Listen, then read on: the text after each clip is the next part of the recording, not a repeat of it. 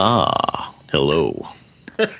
Welcome to a brand new episode of the Shellheads Podcast. I'm your host, Sergio. I'm here with your other host, Jeff.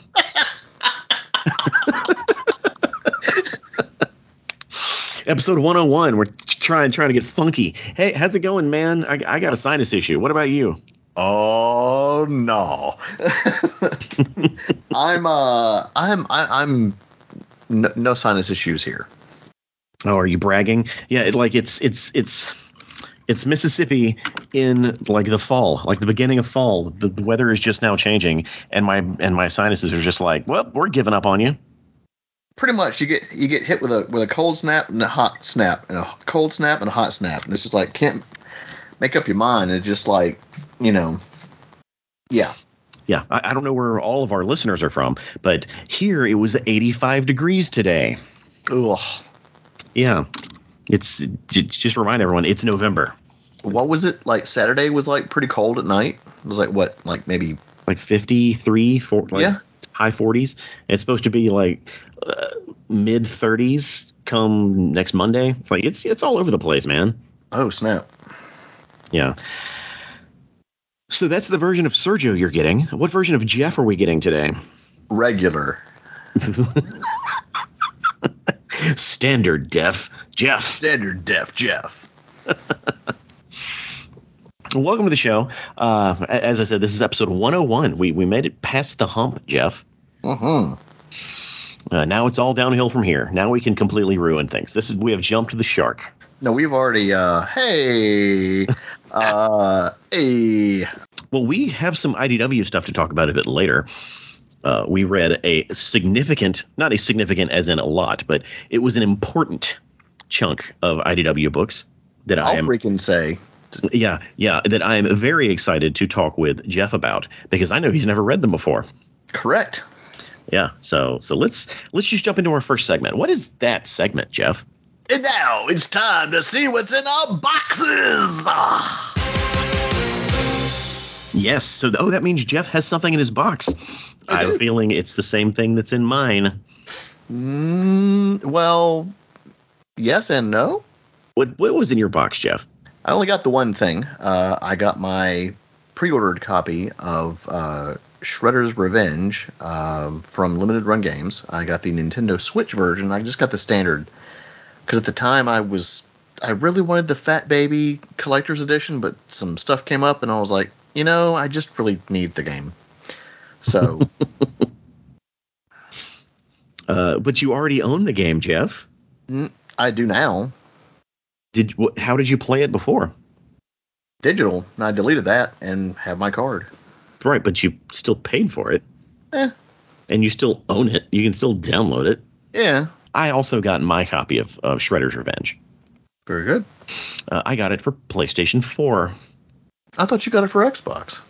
No, I played it on Xbox because it was on Game Pass. But I bought the PlayStation copy. Oh, okay. So there's that.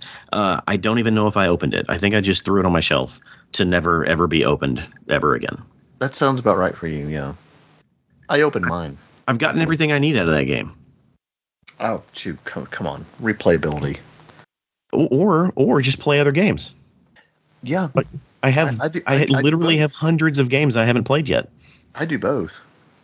Like, I don't play games again. It's not something I do. I'd rather play something else. I replay stuff all the time. And that just contributes to your pile of games that you haven't finished. This is neither the time nor the place. I'm not wrong. All the semantics. I mean, hey, I'm not wrong. When we get done here, I'm going to go play Sonic Frontiers. So. All right. Okay. Let's see. So yeah, we both got that, which is cool. I got a bunch of stuff. Okay. Let's keep it on the Shredder's Revenge train because I got something that I forgot I ordered, which is real healthy. That's a healthy way to spend your money. It is. It's the Shredder's Revenge soundtrack record. Oh, cool. That I ordered from it turns out it's a company in Europe. and they had to ship it across the pond to get it to me. It's actually the like the special edition version. Was this the green record version? I honestly don't know. I didn't open it. I think that's, if it's the UK one, I think that's right. Let's see. I got it from Big Wax IO. Well, that's a pretty cool name for a company. Yeah. And I believe they still have some in stock. Yes, they do. That is a great soundtrack. Yeah, it is currently 49 £49, if that's what that sign is. I don't know how to read that. Which, roughly is around like maybe $60 US, give or take.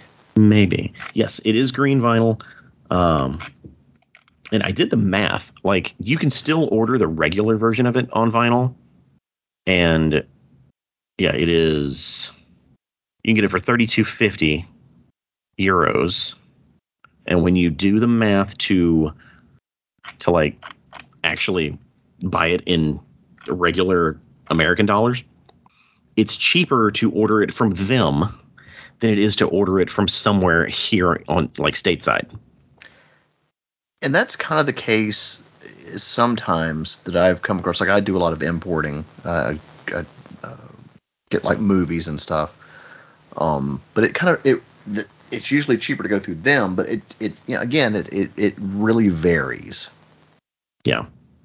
Oh yeah, it's actually only $34.18 for the Shredder's Revenge soundtrack on Big Wax IO. It's not bad. And I think stateside, it's I think you can't get it for less than $40 anywhere. Still not too bad.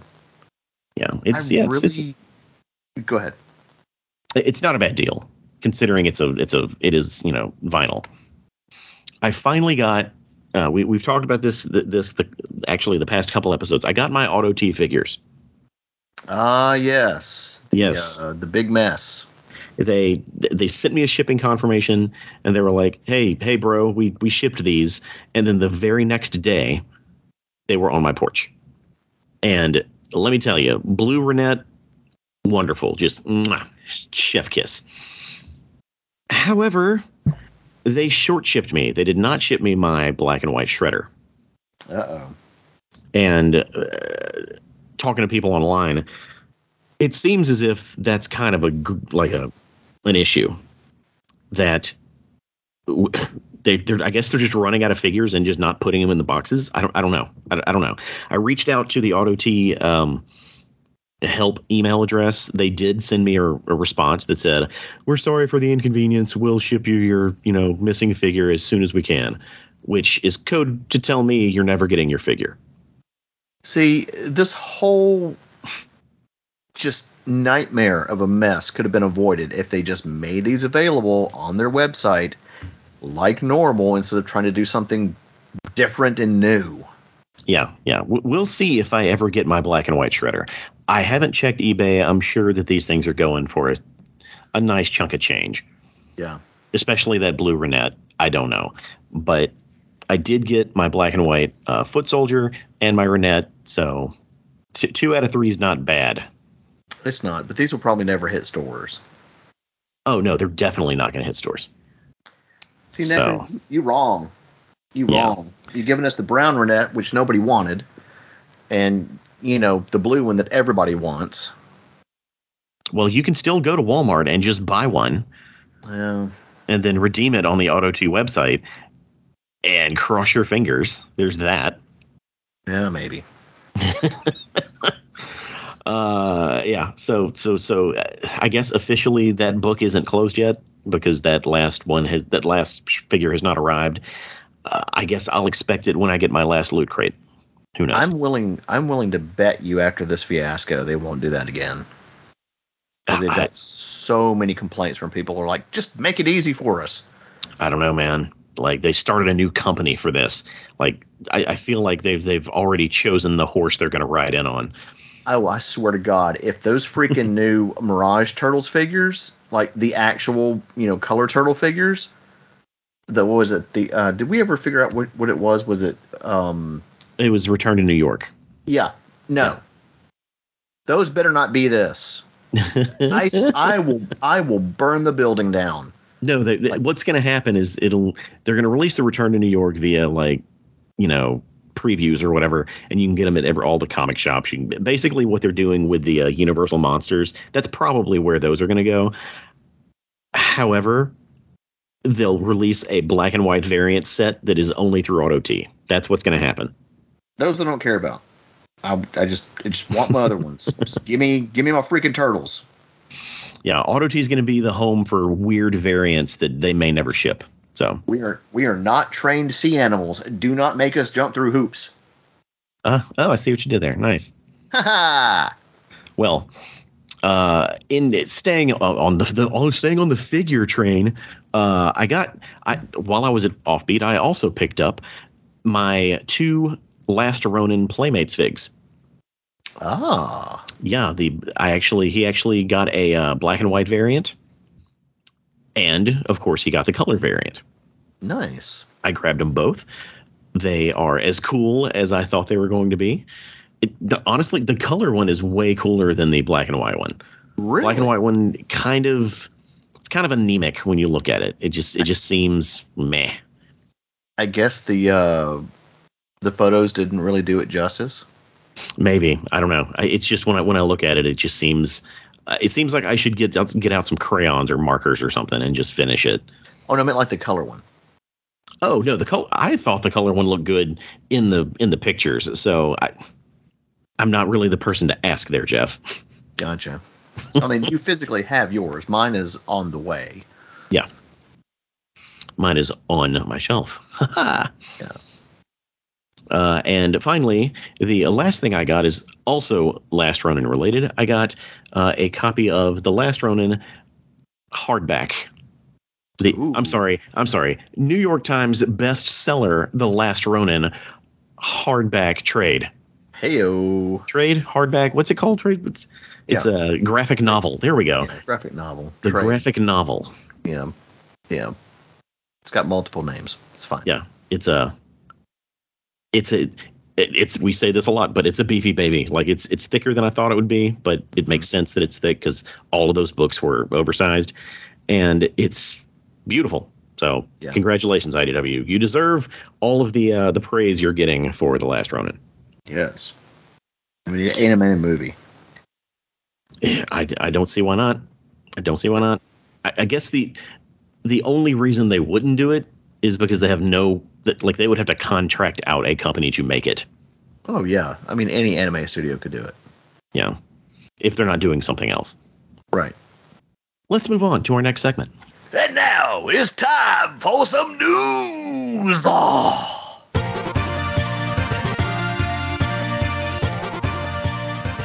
Yeah, news time. News time, Jeff. Yay. We have a little bit of news. Yeah, it'd be like that.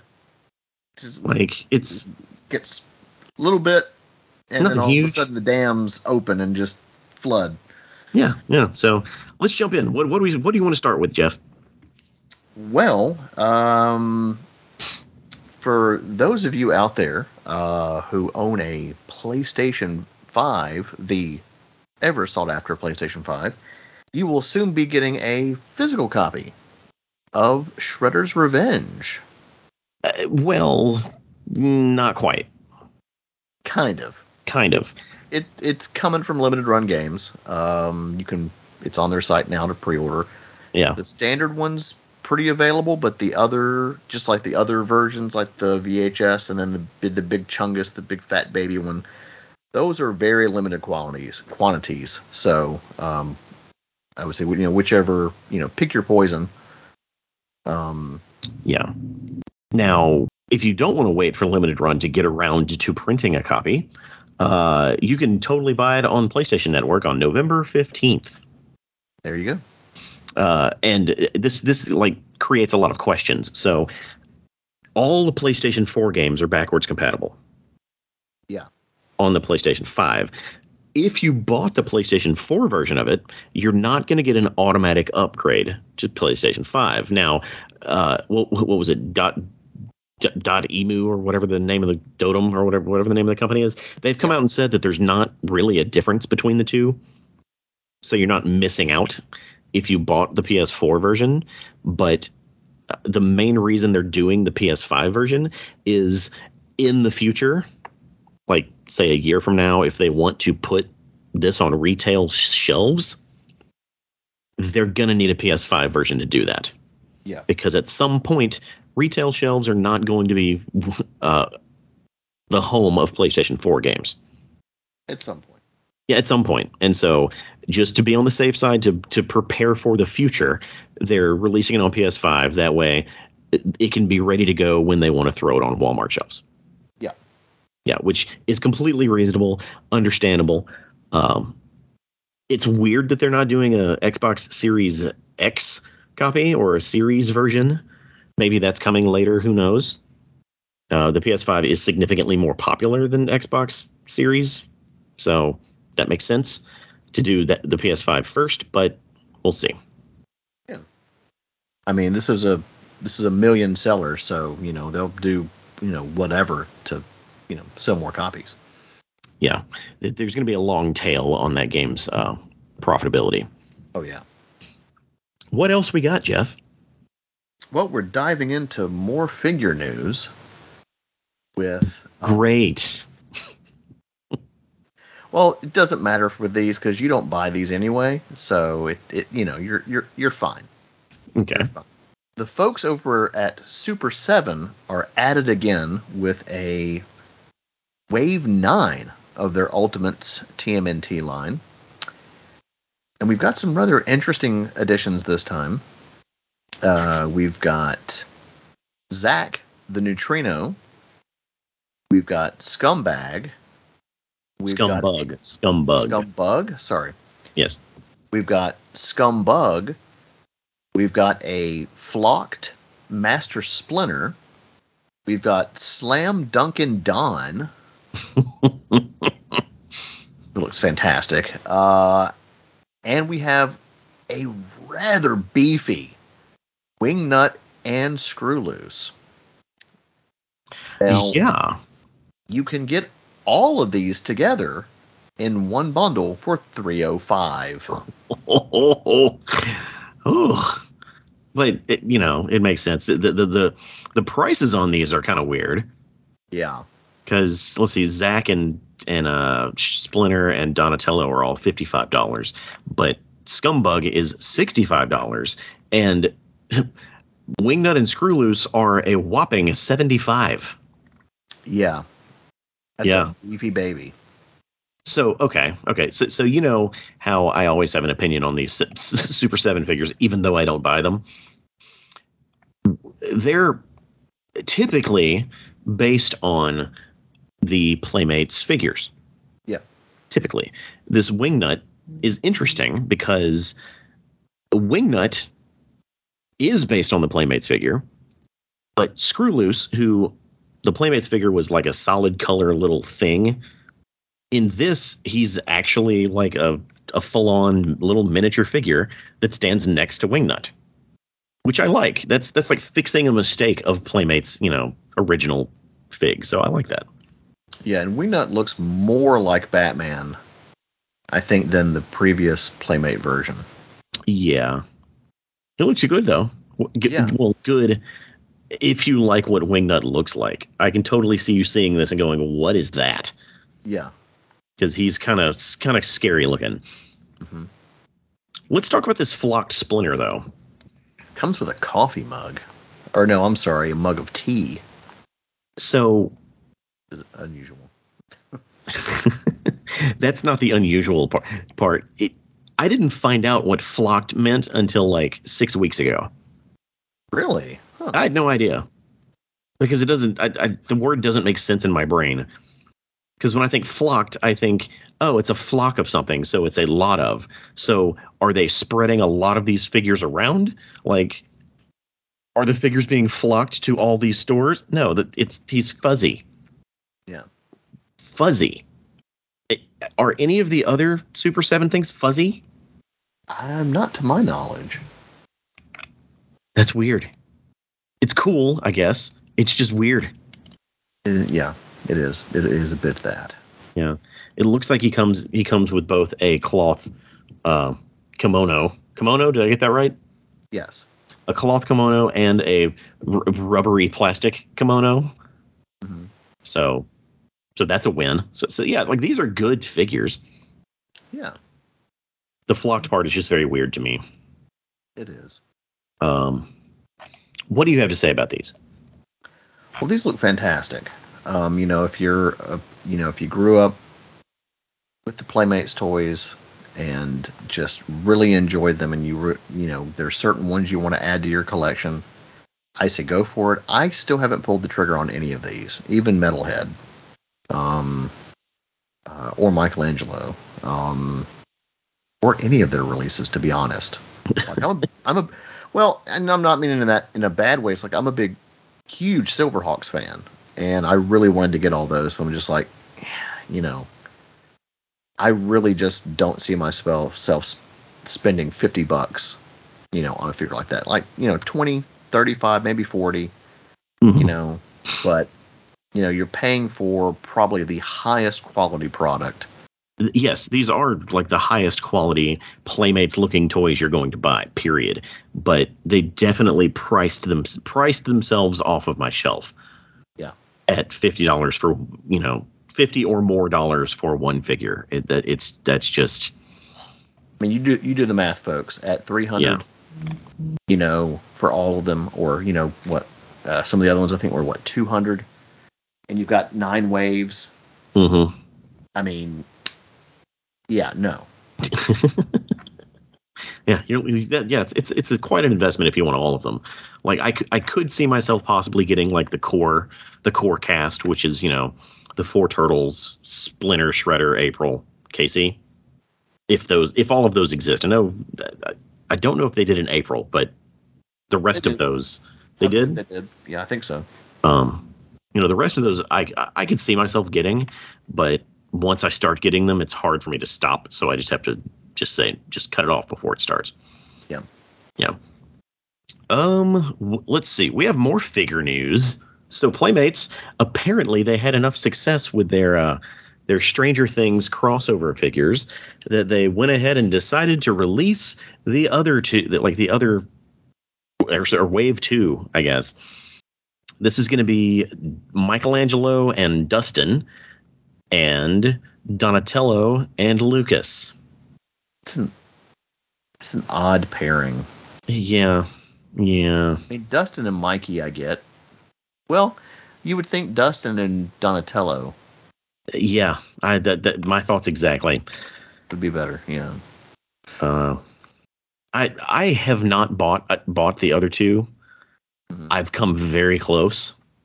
I mean, the turtles look great. Yeah, I'm going to stop short of saying great. They look better than the other Playmates stuff. It's basically the same. I don't know if that's the same mold. I know it's a new head. It's definitely a new head. But I don't know. Like, these things are $40 for a 2-pack. That's not bad. I just don't like Stranger Things enough to have those things in my house. I mean, you don't even watch Karate Kid or Cobra Kai, and you got that crap in your house. Well, I might be offloading that. I might be offloading those soon. So see, I knew it. Yeah.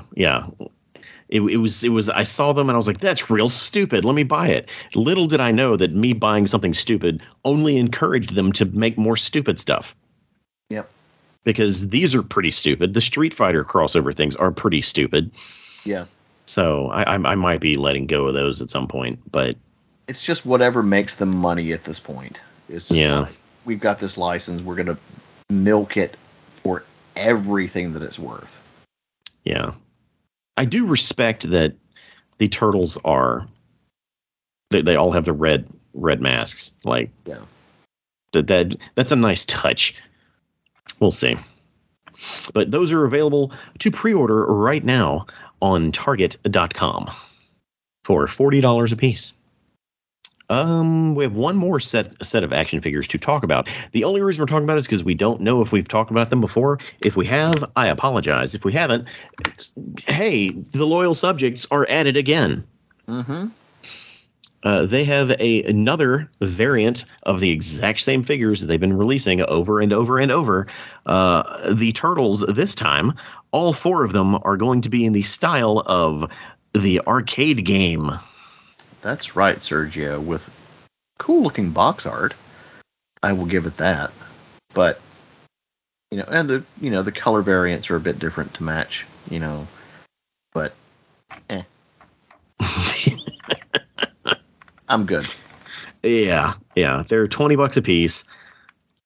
At some point, people are going to stop buying them, or they've got to reach the bottom of the barrel, right? I mean, this would be a great gift for somebody's kid for Christmas, who doesn't have any Turtles figures or whatnot. Would it though? Would it? I think so. What kid knows about this version of the Turtles? Well, I mean, that Cowabunga collection be out. These would be fantastic children's toys if they were based on a current Ninja Turtles property. I will give you that. But to say an arcade game from the late 80s, late 80s is what the children are looking for is a stretch. Again, the game is out. It's a stretch. It's a stretch, man. Everyone to enjoy, so it's still relevant. It's a stretch. These are nostalgia pieces, is what they are. I guess if you're into those, all I know is that every time I go to Walmart, they have the same Turtles figures there. No one is touching them. Yeah. The same best action figures. No one is touching them. I want, was it Hip Hop Michelangelo? That's the one I want. I have yet to see any of those in stores. We gotta make room. At this point, I'm sure Walmart is sitting on a buttload of stock that they just can't put on shelves because the stuff that's on shelves is not moving. Yeah, probably. Or they could always make their toy section bigger. Why would they dedicate more floor space to a thing that's not selling? Just don't question it. Just it's like, hey, these things aren't moving. Let's put more of them on the shelves. Hey, that'll fix it. Let's see. Do we have any other news, or was that it? We have one more piece of news. Oh, that's right. What is that last piece of news, Jeff? A company called Funrise Inc. Has partnered with Paramount Consumer Products to launch Ninja Turtles toy cars next year. Now, this is not your Hot Wheels type deal. Well, yeah, it kind of is. I mean, they're an assortment of different sized die-cast, ripcord, pullback, gyro vehicles, play sets, and some remote-controlled vehicles. Okay. I don't know how I feel about this. It's fine. I would like a remote-controlled turtle van. I don't. I don't want that. I have a remote-controlled Michelangelo on a skateboard. Yeah, I don't know anything about Funrise diecast cars. Nothing at all. Yeah, I've never heard of them. I'm looking at some of their products on eBay right now, and they're small diecast cars that are comparable to, say, the Hot Wheels. They don't look as nice as Hot Wheels. Maybe I'm just not a Hot Wheels connoisseur, but I've had my share of toy cars in my day. These don't seem as high a quality. It's like comparing Legos and Mega Bloks. Yeah. Mega Bloks is the worst of the two. Yeah. But I wonder if what it doesn't say in this article is whether or not this means that Hot Wheels can't make cars anymore. I wouldn't imagine so. Because Hot Wheels has been making Turtles cars for years at this point. Yeah. I mean, they're always releasing new waves. I mean, Hot Wheels is like the brand. Yeah. Does it say anywhere that it's exclusive? I don't think it does. It doesn't look like it does. then yeah, it's likely that they just also have the license. It's just all right. That's true. Nickelodeon's fine with everyone having the Turtles license. Pretty much. So all right, cool. Well, Jeff, that's news. Yeah. All right, well, let's shut this show down. Thank you for listening to Shellheads. I'm your host. No, we do have a main topic. You were just going to let me shut the show down. You're like, I'm going to get some food. Bye. Well, hey, I mean, I've already eaten, but, yeah, we have a main topic that we're going to cover, but we're going to do it when we get back. Welcome back, Jeff. How was your break? It was good, Sergio. How was yours? Fantastic. There you go, ladies.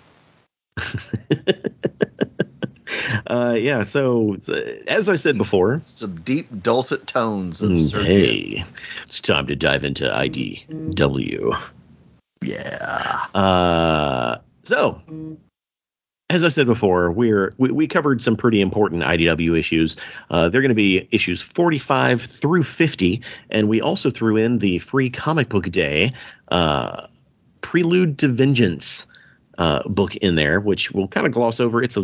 We'll get to that when we get to that. Before we jump in, what did you think, Jeff? Oh man, just I literally say this every time we read IDW. It's just like I can't stop. I'm just hooked, and just always look forward to reading these books and the whole drama surrounding what happened. Mm-hmm. Because I remember seeing the news article, or it's just blaring all over like every channel, every news station. Mm-hmm. Spoiler alert, folks. It was like, they killed Donatello. I'm like, wait, what? They pulled an Optimus Prime? I was like, no. They killed the most useful turtle? Yeah. And then I forgot about it. And then come back full circle to this. I was like, oh, snap, I forgot about this. Mm-hmm. So I was very eager to dive in, and there's some interesting connections that I drew parallels to. Okay.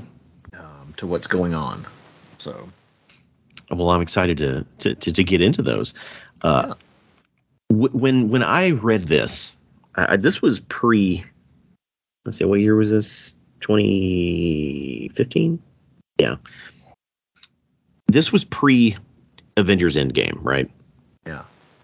But I remember having the same feelings, like the same emotions flowing through me when I was reading this and when I was watching Avengers Endgame. It was one of those feelings like, what did we do to deserve such a loving portrayal of these characters? Yeah. It's like they got it right. My lifelong obsession with these characters feels rewarded by the stories that are being told in the IDW books. And book 50 is I'm going to stop short of saying it's a masterpiece, because I feel like issue 100 is a masterpiece. This is like a prelude to that masterpiece. Ooh. Yeah. But I was blown away when I first read issue 50. So being able to finally share that with you it's going to be special. So do you want to go ahead and get started? Let's jump right in. All right. So if listeners, if you remember, where we left this story off was Donatello has been quote unquote killed by Bebop and Rocksteady. The Shredder is presumed dead because he was on Burno Island when when the terraform or when the Technodrome started to terraform the island. However, he was at the very last minute saved by Baxter Stockman. We don't know why, though. And this issue immediately opens up with the fallout from the previous issue 44. So we open up with an interesting art style that this actually needs to be addressed right now. The art for the book for all of these books is done by Mateus Santaloco, which is one of my favorites. So mine as well. Golf clap for that. However, there are sequences in this book that are on the astral plane, and all of those are drawn by Charles Paul Wilson III. And they're done in like color pencil.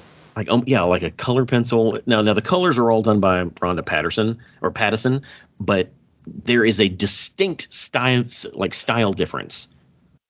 It has a very like somebody sitting up in the rafters during PE and like coloring in their notebook or their art book, and I absolutely love that look. Yeah, it's very dreamy. Yeah, which I guess is appropriate for the story they're telling here. It opens with one of those those dreamy sequences, and it's Donatello in the astral plane, and he meets his mother from before when he was human in in ancient Japan. Moving forward, the Fugitoid busts through the portal from Burno Island to say, "Congratulations, Turtles, we did it. The plan worked," only to find that Donatello's near lifeless body is on the ground, and the Turtles and friends are mourning the loss of their brother. The Fugitoid is like, "What happened?" And they explain what happened. He says, "Let me get some readings." Okay, he's not dead yet, but he's dying fast. We have to act right now. Get him into basically a freezer, which, because this was in Harold's lab, he keeps his servers in a freezer, which makes sense.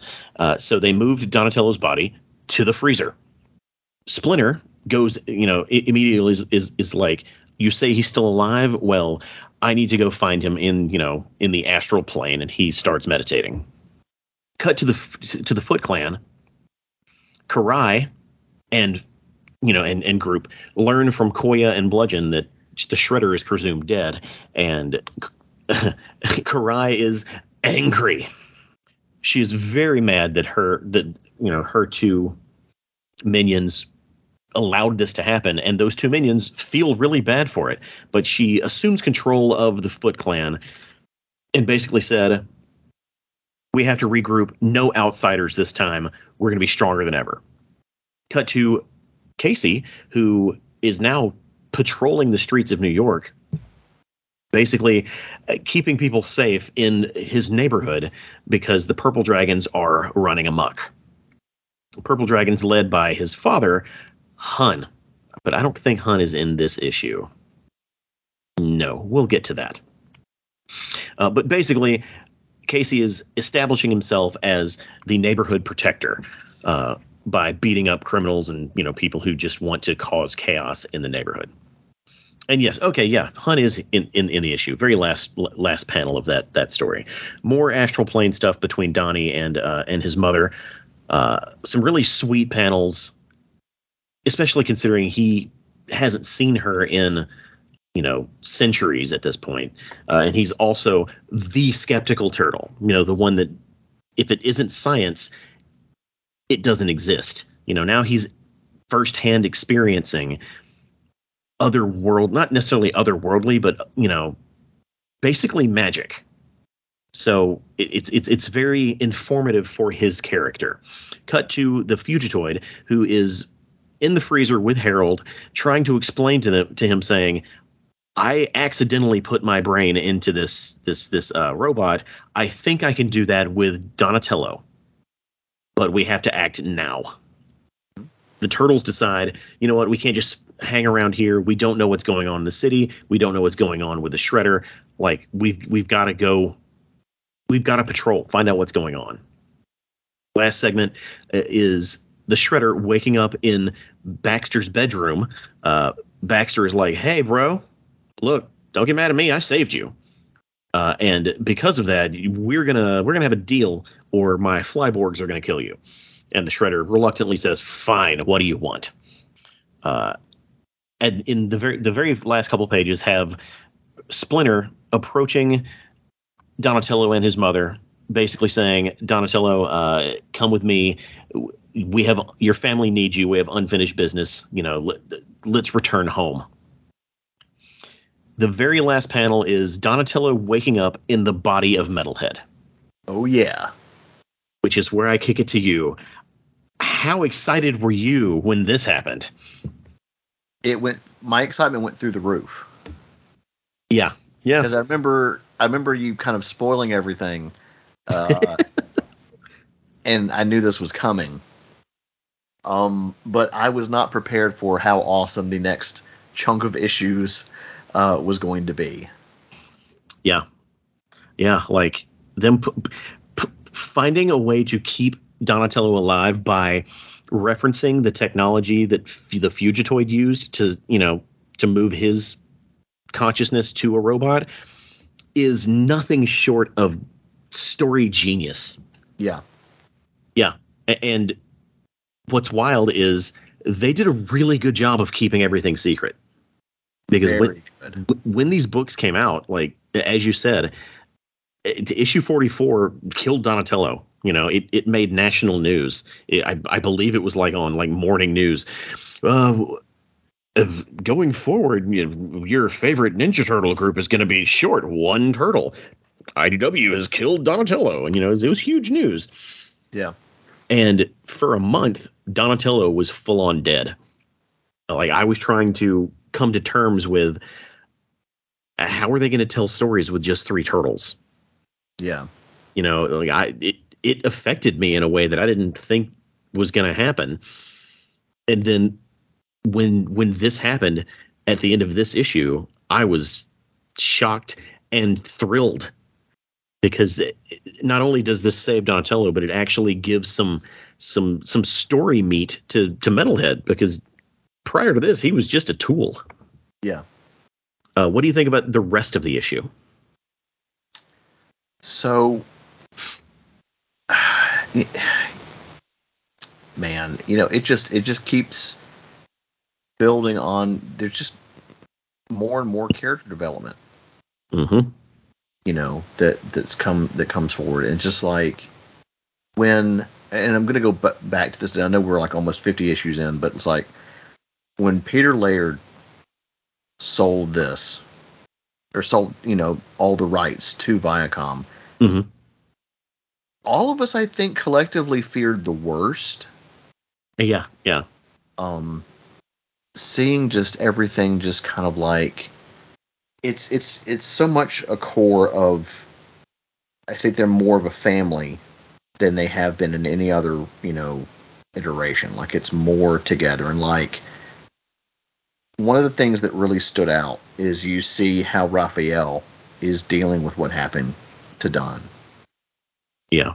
And he keeps beating himself up until Michelangelo's kind of just like had enough and called him out. And I'm like, whoa. Because, we're not used to seeing Mikey just kind of blow up. And Mm-hmm. that was very refreshing to see. Because we all know that Mikey is the heart of the group. And he's kind of like, relatively quiet about confrontation and stuff like that. Yeah. And we see the first kind of like pebbles of Michelangelo's, like, I don't want to say personality turn, but he's so averse to fighting. He fights because he has to, and he doesn't understand why Splinter and the Turtles are so committed to the long-term battles that they've been committed to. He just hungers for peace and quiet and pizza. What's that? And pizza. Well, yeah, and pizza. But he just wants his family to be a family, and this issue was kind of one of the first times we see him making that turn to actually put his foot down and say, "No, this is what I want." And the shocked look on Raphael's face when he confronts them, I was like, that's kind of all that weight and emotion is in that single panel, and you feel it. Yeah. So there's so much good in this issue, so much. And a lot of it is setting up the pawns and the other chess pieces for the following 4 or 5 issues, which ends up being the Vengeance storyline. I don't really have any complaints. I don't know if I'm a super fan of where they're going with Casey's character. It kind of feels shoehorned in, but he clearly does have unfinished business with Hun. Yeah.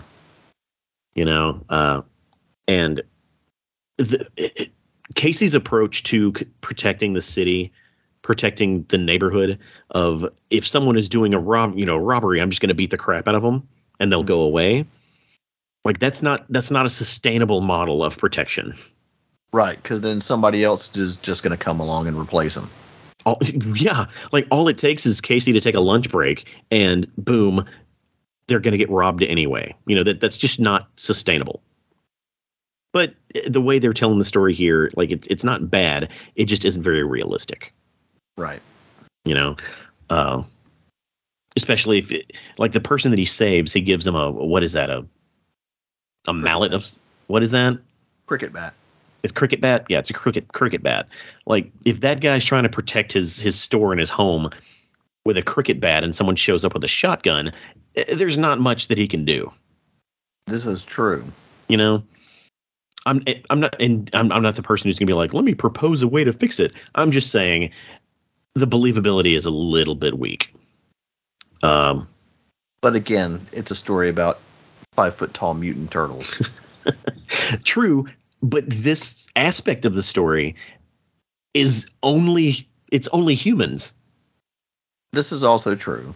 Like it's dealing with a human problem with human characters. So you would think there would be a bit more, a bigger nugget of realism in it, just so it flows better. But it's a small complaint in a fantastic book. Right. Well, let's move on to issue 46. Okay, issue 46 opens with Donatello's lifeless body on basically a gurney as they're trying to heal it while his consciousness is inside of Metalhead. Donatello is trying to figure out what's up with being in a robot. Like what? Like I feel different, but I'm still me. It's just really it's very weird for him, obviously.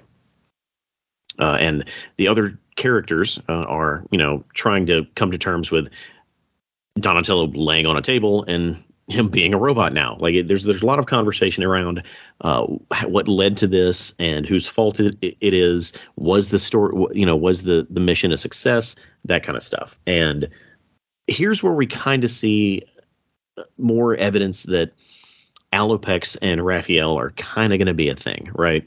Yeah. Which mirrors what happened in the Archie series when Ninjara and Raphael were a full-on thing, right? Which is that's a really good callback. I like that. She is seen comforting him because that's who Raphael is. When he really only has 2 emotional settings. 1 is anger, and 2 is self-hatred. Yeah. He doesn't have much nuance beyond that, and Alopex steps in to just kind of be like, it's okay, man. Like we're gonna get through this. Things are bad. He's a robot, but we're working on it, So Alopex and Nobody, or Angel, decide they're going to go see what Casey's up to, because that's what they do now. They kind of patrol the city. Cut to Casey, who is at April's parents' house, which he's kind of been working for them and doing odd jobs here and there around second time around. And his dad, which we established, several issues ago, Hun, is there drunk and threatening April's parents. April's dad is adorably trying to attack him with a stapler. Cute. But yeah, Hun is just completely hammered and talking about how he doesn't have to kill Casey now because the Shredder's dead. Good news, I don't have to kill you, that's pretty funny. Right as Hun starts to, hint that he's going to get violent, Angel and Alopex show up, and he is now outnumbered. He breaks the liquor bottle that he's holding, and he leaves, basically saying this isn't over.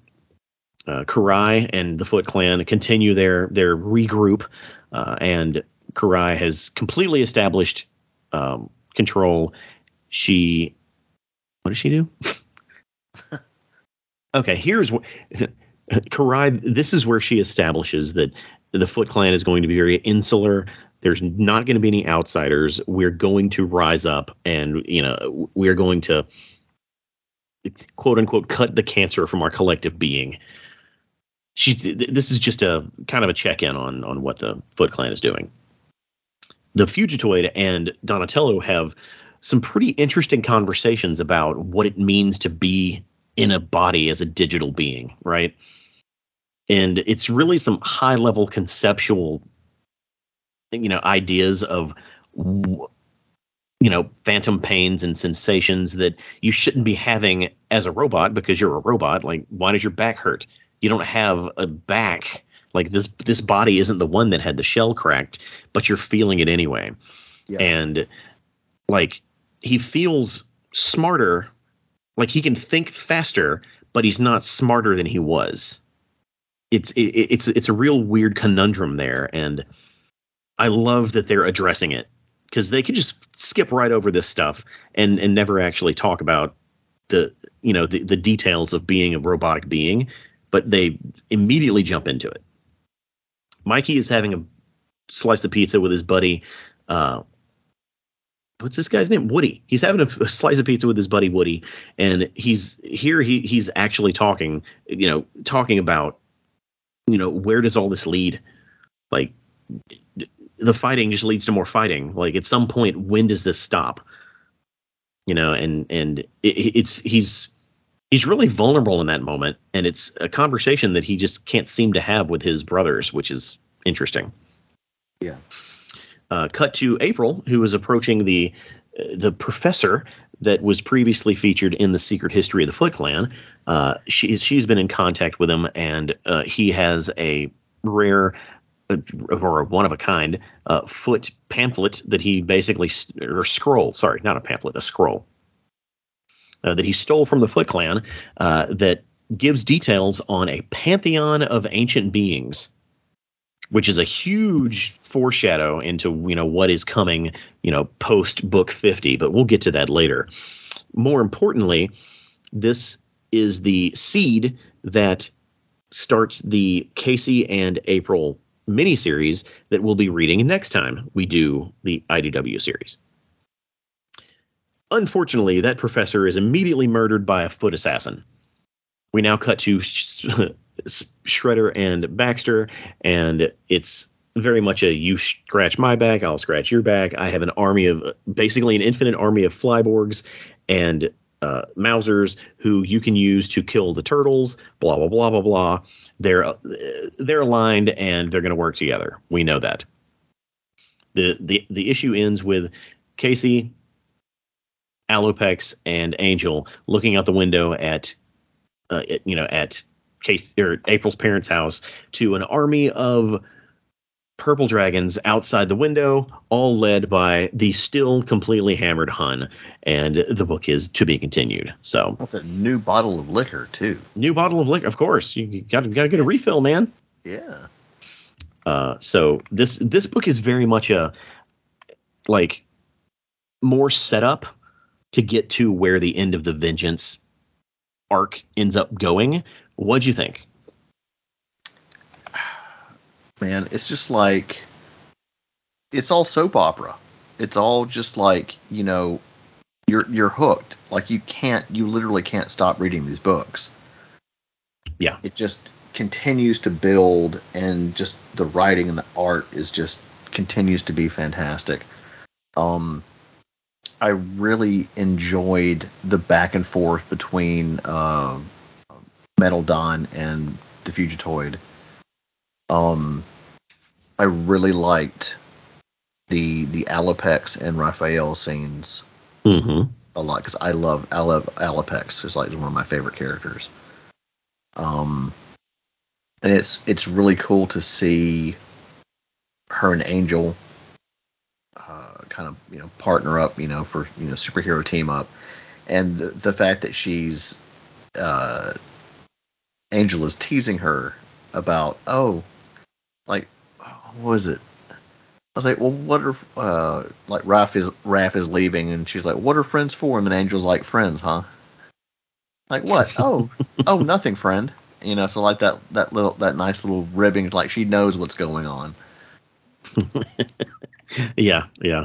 This is a really nice touch. Man, every time we see Hun, like, you thought the 2K3 version was tough. No, he was a 5-month-old puppy dog compared to this version.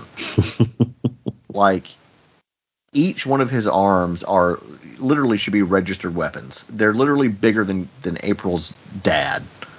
Yeah. Which still looks like Rob Paulson. Now remember, Hun has been enhanced. He has. Yeah. So there is a story reason why he is so big, but you're right. Hun is a beefy baby. Yeah. Yeah. Very, very, very dude bro. Who gets extra power from liquor. Don't we all? Well, maybe you. It's always great to see Woody and Mikey just kind of, chill out instead of just like, hey, I'm gonna get a pie and go. Well, like, oh, well, hey, let's have a little chat, catch up. Yeah. And I know how much you like Mikey, and I do love Mikey, don't get me wrong, but I always feel like his character never gets the justice that the other three do. Like, he's always just kind of the comic relief or the little brother that's like, we'll talk about you later. That's what always the way it is. Yeah, what they're doing with his character in this arc is fantastic. Yes. And the first time I read this, I was like, what are they doing? Like, they're doing something here. Like, they're spending time with Michelangelo saying these things, and it's going to be important at some point. Yeah. So seeing them set this up is fantastic in this issue. I agree. Because I'm tired of the comic relief stuff. I'm like, look, that's been done to death. Yeah. Let's do something different. Mm-hmm. Have like, and it's like when we were watching 2K12 and when they went back to Northampton, and everything that happened. Mikey should have been more concerned about things. Right. Yeah. Well, they have a bit more freedom in the comics. Yeah. In a kids show, they kind of have to have somebody there to be funny. It's kind of a downside of it being a kids show. Yeah. But the other thing I have to say here is I really love that despite everything happening in this issue, they found time to set up the Pantheon. Yeah. Which this is not a spoiler, but the Pantheon to this day is still an issue. Like that's how important those characters end up being. So, and as I said, this directly sets up a miniseries. So getting this out of the way in this book and not having to touch on it later in this run, smart, very smart. Yeah, because it gives people time to kind of forget about. Then they're like, oh wait, we talked about that already. Yeah. And if we're talking about release order, like the Casey Jones April books started coming out, I believe, a month after this.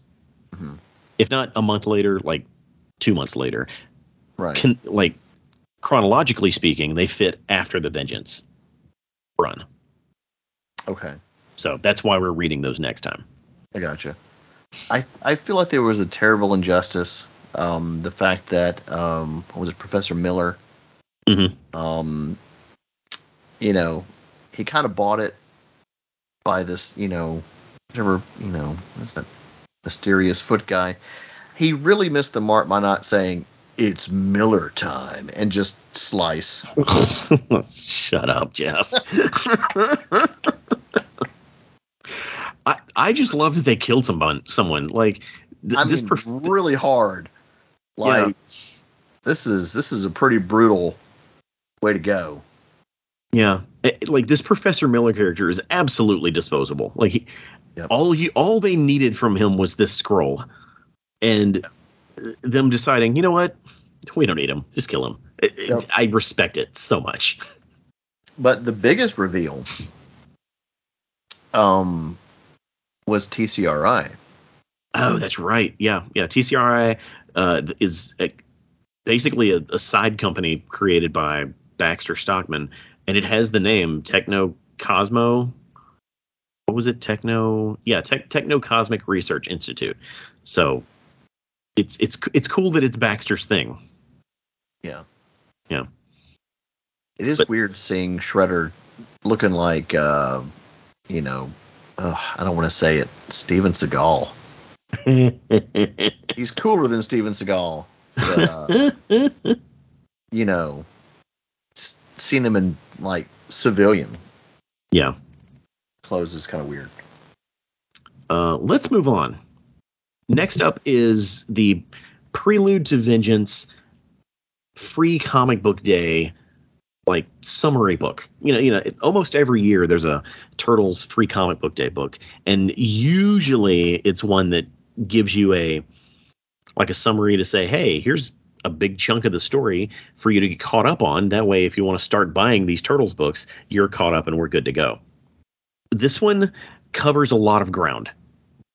I'm not going to go over all of it because a lot of it is story we already know. But basically, it starts with Splinter meditating, kind of telling the backstory of the him and his sons being murdered in ancient Japan and then being reincarnated as turtles and a rat, and it, like, everything leading up to Donatello's near-death experience, and they even go through Leonardo's short time as a member of the Foot Clan, and Hun being Casey's dad, and they talk about both Alupex and Angel. They mention Karai. Like, they cover a lot of ground here. They also talk about the Mutanimals, Bebop and Rocksteady, who Harold is, the arc with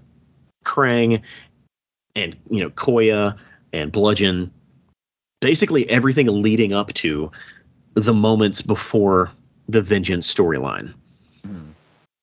So yeah, so this Prelude to Vengeance is a really good lead into the next issues that we have. The reason we read it here is because of where the little bit of new content we have here fits right after issue 46. Mm-hmm. And that's because that's when it came out. It came out right after 46, so they didn't want to spoil anything, and they didn't want to not be lined up with the current continuity. Did anything from this stand out? Definitely when the Turtles confront Hun Mm-hmm. and the Purple Dragons. And probably the most part, the part that stands out the most to me is when Donatello is going just full on, like, hey, I got weapons. And here's flamethrower, here's laser beams. I was like, oh, I'm a Transformer now, and just totally turns into like mini Turtle Van mode. Is still not quite got the handle on the new body, and just like hits a curve and like swerves into a alley full of garbage, which is absolutely adorable. Yep. It feels very Short Circuit-esque. Oh yeah. When I read that, I was like, Jeff's gonna love that. Jeff's gonna absolutely love that. I was like, I have the biggest grin on my face right now. So that's probably my favorite moment from this. But it's definitely your filler, your recap episode, which with a little bit of like new content splashed in, which is fine. And honestly, that's what you really want when it comes to a free comic book day, because like theoretically you're getting new readers. Yeah. So you want them to be up to speed and ready to buy new books the next week. Yeah. But if you don't have anything else for the pre-comic book day book. Let's move on to 47. All right. Issue number 47 starts where issue 46 left off, and that was Hun and the Purple Dragons attempting to attack Casey and Alapex and Angel outside of second time around. And from there, a full-on melee breaks out. Several pages of the fight play out. And basically what we learn is in the short time that Casey has been patrolling the neighborhood and keeping people safe, he has developed a lot of allies. Both the shop owner and April's dad come out with makeshift weapons. Casey's dad had a toaster? Yeah. Yeah, he had a toaster that he came out and was, trying to beat up Purple Dragons with. And basically, what they're establishing here is Casey is good at creating unity in a community. That they're, willing to come out and back him up when, things get nasty. The fight continues for several pages, and eventually it's broken up by the police that were called by, I believe, April's mom. And a whole SWAT unit shows up, and Detective Kara Lewis is in charge, and they take Hun into custody. And there's a really funny sequence where one of her officers was like, "Hey, did you see that giant white fox?" And she's like, "Nope, that's too much paperwork. Let's ignore that and just be happy that we got Hun," which was a nice touch. Moving on, April brings the scroll that she got from the professor to Splinter and the Turtles, and he's like, This is interesting. We don't need to destroy this. There's a lot to learn from it." And April says, "Well, give it to me. Me and Casey, we'll go to the Southwest and kind of take a vacation and try to learn as much as we can about this, because it's indicated that's a place that they can learn more about the scroll." And Splinter's like, "You know what? Go for it. We have our hands full anyway." This is all happening at, I believe, at the Turtles' church headquarters, right? Mm-hmm. The next sequence is Koya and Bludgeon telling Karai about the fight that they had with the Turtles that actually happened in the Prelude to Vengeance book. And they mention that they fought a smart robot that could breathe fire. But while they're doing that, the Shredder shows up, revealing that he is not dead, and he has his new buddy, Baxter Stockman, with him. Of course, Karai, being just one issue ago saying, "Hey, we don't bring outsiders in," is pretty. She's questioning, "Hey, what are you doing? You just got betrayed by the last person you brought in. Why are you bringing in more people?" Mm-hmm. And Shredder's like, "You don't worry, little girl. This vengeance is my vengeance, not the Foot Clan's. Me and Baxter are going to take care of something." And Baxter puts on this Doc Brown looking helmet that he has designed to control the Flyborgs and the flying Mousers. They then they leave the TCRI building, the Flyborgs and Mousers. And again, Detective Lewis is like, let's not worry about those as they fly above her car. The Flyborgs fly directly to the Turtles' church lair and attack. Fugitoid and Donatello see this at Harold's lab on like a radar, and they're like, "Oh no, we have to help." The end of the book is the Turtles standing in their destroyed living room as they're attacked by an unknown number of Baxter's robots, and that's where it's left off, on a somewhat of a cliffhanger. And it's only 3 of the Turtles. It's Leo, Mikey, and Raph. Of course, Donatello is at Harold's lab, trying to figure out the best way to transport his body to a safe place so it can heal. This book, what'd you think? It's just, I'm at a loss for words for these, because it's just, I don't have anything bad to say about any of this. And it sounds like I'm being, a yes man. And I'm like, no, it's genuinely that good. There's just more. This is peak Ninja Turtles. That's a great way to put this. Great way to put it. Eek. Yeah. Like the level of skill that they're using to weave all of these different stories in and out of each other is masterful. Because there's like 6 different groups of characters doing 6 different things, and they're giving page time to every single one of them, with all of them leading in the same direction. Yeah, and not every time that something like this is done is executed well, but it's executed absolutely just to perfection.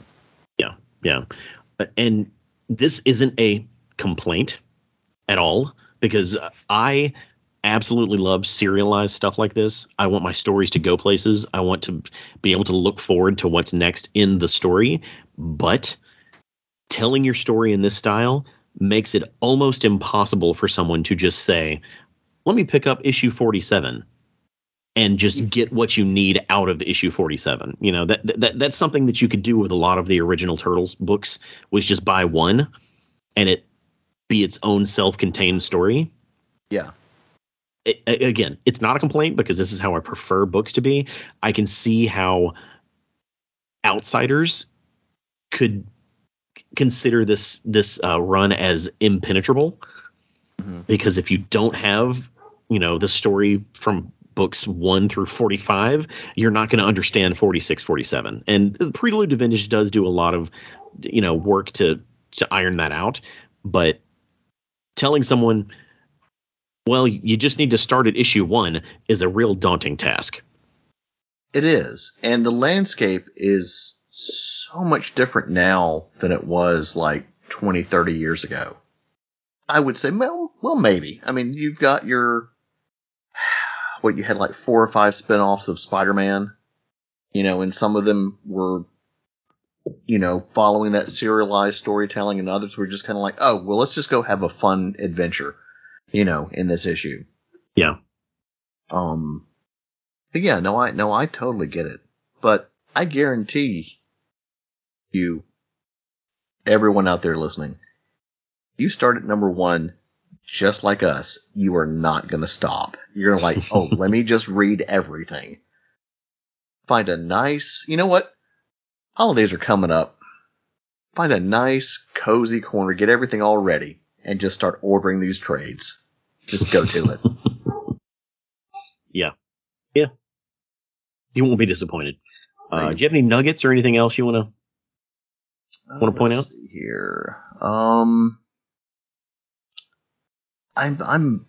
seeing like the neighborhood kind of come together to kind of, well, not kind of, but like to kick back the Purple Dragons, which was very interesting.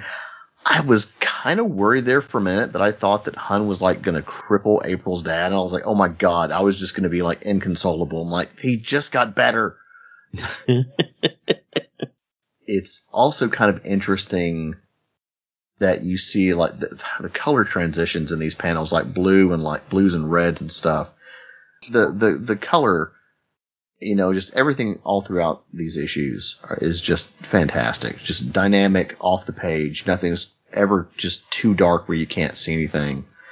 And I love the black and white issues, but some of those issues, man, especially, what was it, the Image run, you can't tell what's going on. That's very true. Because there was no balancing any of those blacks or whites. Yeah. I want to say, is it Rhonda? Yeah, Rhonda Pattison. Like, she does a really good job of using color to transition from scene to scene. So, like, specifically in the use of like background colors, everything with the Casey and Hun fight scene, all of those background colors are similar. They're blues. They're it looks like it's night, right? But as soon as that part of the story is over, they transition to the Turtles and Splinter and April. The backgrounds are white to tell you this is a different place. This is a different setting. These are different characters. It's almost like you're reading a different book during those pages, and then when you keep going, you jump into more grays and more blue, like really dark blues when you get to the Foot Clan stuff. Again, to transition to say this is yet another setting. Yeah, and like when you get to the turtles, the colors are very light. It just depends on the scene, really. Yeah, it's really well put together. Yeah, I really enjoyed seeing Splinter kind of just pour over this ancient scroll, and then just kind of like, what is this thing, and then seeing, of course, the return of the Shredder. Gosh, just like the entire onslaught attack of where the turtles are by the Flyborgs and Mousers. That scene was just, I was getting worried. Yeah, for Donatello. So I was kind of like on the edge of my seat. I'm like, wait, what's going on? And in that last panel, the thing that I loved about the Mirage comics, where you would get these big splash pages of like, here's a whole action scene, or here it's so big it takes up 2 pages, Mm-hmm. And then that last panel is nothing but Flyborgs, Mousers, turtles. Like, what's going on? So it's very ominous. nice. It is ominous, and it's very nice to see that they continue doing those splash pages throughout this run. Yeah. Well, Jeff, let's move to 48. We're getting there. We're getting there. Yep. to the big number 50. We open up on where 57 left off, and that was the Flyborgs and the Mousers attacking Splinter and the Turtles at their lair. Now, mind you, this is where Donatello's lifeless body is sitting. Like, this is that they have to protect Donatello while also fighting all these robots. This entire issue is basically an action sequence. Mm-hmm. With some story stuff and some situational stuff interspersed into it. Leonardo has a plan to, get the robots away from Donatello's body, because it becomes very obvious that the robots they're there to kill Splinter. That's their job. So he leaves Michelangelo with the body of Donatello and draws them away from that situation. Very shortly after that, pretty much immediately, Metal Don shows up and he's like, "Hey, Mikey, I check this out. We have a plan. My body's going to be safe." The Fugitoid uses the teleporter, Harold's teleporter, to send Donnie's body to Burno Island. So we don't have to worry about that anymore. At the same time, Harold gives word to Angel and Alapex that they need to help the Turtles and gives the coordinates. We then cut to the police truck that Hun is being transported in. It blows up, or an explosion happens beneath it. All parties inside the vehicle are alive. However, the Mutanimals show up to free Hun from his chains and basically say, "Hey, bro, we need you." They don't give us very many details as to why, but now Hun and the Mutanimals are working together, which is an interesting combo. Mm-hmm. More on that to come. Not in these issues, but again, more foreshadowing. Hey, this is going to be your next story arc. So this is going to play out in issue 51 and on. Cut to the Shredder, who is talking with Kitsune, and they're discussing what Baxter is currently doing by controlling all the robots with his little brain thing. And also, the Shredder is pretty pissed off at Karai. Like, he is not happy with the things that she tried pulling while he was gone for that short amount of time. And from there, we kind of see where Karai and his characters are going. Baxter is still controlling the robots, and the Turtles are still fighting the robots. They end up trying to go underwater to get away from them, only to be attacked when they come back up outside of the lair. And things are looking pretty dire. Raphael almost drowns which is not good. They keep running and keep fighting, and they're eventually met by Alapex and Angel. So now it's 5 against an infinite number of robots. 5, 1, 2, 3, 4, no, 6 against a nearly infinite number of robots. But they still can't seem to quell the attack. And we again finish an issue with a giant splash page of Baxter's robots attacking our heroes. Oh, yeah. So while it may seem like not much happened during the issue, we did get a lot of just real quick story beats moving stuff along. Yeah. What'd you think? Just that everything's just building more and more and more, and you say, like you said, there's a lot of action beats in this. Yeah. Which I'm a fan of action. So, probably my favorite moment is when Mikey is looking over Don's real body, and then Metalhead shows up. It's like, hey, what you has or however that was. I don't know. I can't even pronounce what he's saying, and he just freaks out. I was like, oh man, you can't scare me like that. I love that. I love those little moments. And probably my next favorite thing, of course, when Hun is being transported, you always see the transport, like police, wagon, van, whatever. It always blows up. It's like in every action movie. I'm like, this serial killer ain't gonna make it. True. Like, it's one of those situations where you only show the wagon if it's going to explode. Otherwise, you just assume Hun made it to jail. Yeah, exactly. Yeah. So it's like, oh, well, the police are dazed. And it's like, oh, the back doors just suddenly opened, or, whatever. But it's a wonderful cliche, which I never really get tired of. Because I love me some action movies. It's mainly 80s and 90s and maybe some early 2000s. Anyway, I digress. It literally happened in Teenage Mutant Ninja Turtles: Out of the Shadows.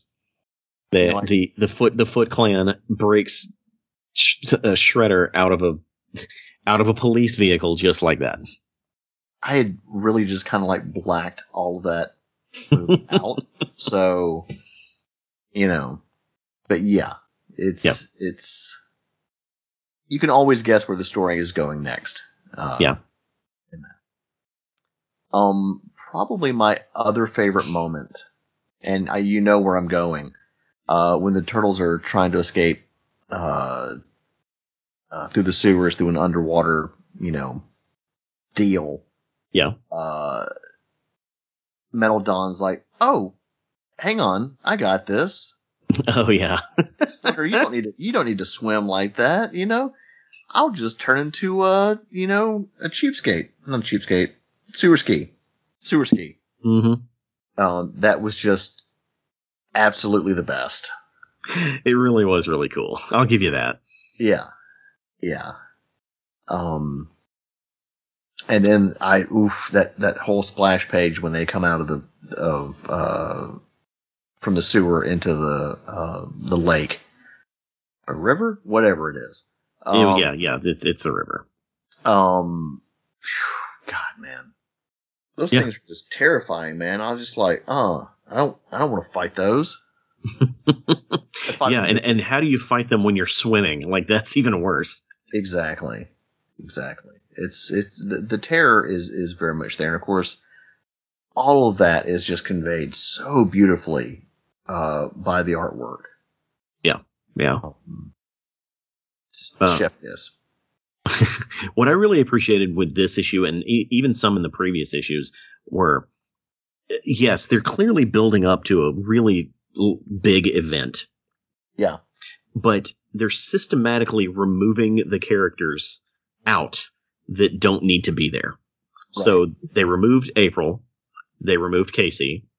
They removed Hun, the Mutanimals, the police officers. Like, the stories regarding those characters are not part of this. So we're just going to get their stories out of the way and focus on the characters we need to. And they're also kind of taking them out of their comfort zone. Oh, yeah. It's always you're comfortable in the lair? Well, it's destroyed. What? Not again. Your safe house is destroyed. Not again. Every time. I was like, can we just stay secret hidden for once? Issue 49. Here's where it really hits the fan. So we open with a really interesting page that almost seems, I don't even know what it seems. It's a page that I never thought I would see. It's Bludgeon, Koya, Bebop, and Rocksteady all in the same room. And Bebop and Rocksteady are just chowing down on junk food. Like, they just living it up, as they always do. Bludgeon and Koya, much smarter, much more reserved, much more honorable characters, are just kind of staring at him like, what is going on? How do they just live life like that? Because basically it's like two sides of the evil coin. You have evil just because it's fun to be evil, and then you have the other side. We're evil because we are bound to our masters to do their bidding. And it's a cool juxtaposition of these characters. We don't get to see them converse very often. So I just really liked this one page a lot. Yeah. Moving forward, the turtles are still being attacked by Baxter's robots.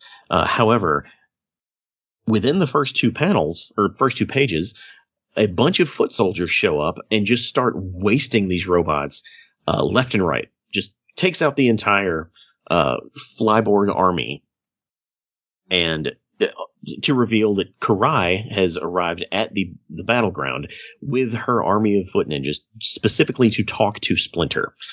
She basically says, my master, Orokusaki, wants vengeance on you. However, as a practicer of, honor in the Foot Clan, the way he's doing it is not honorable, and I just can't stand for it. And Splinter's like, all right, I'm down with that.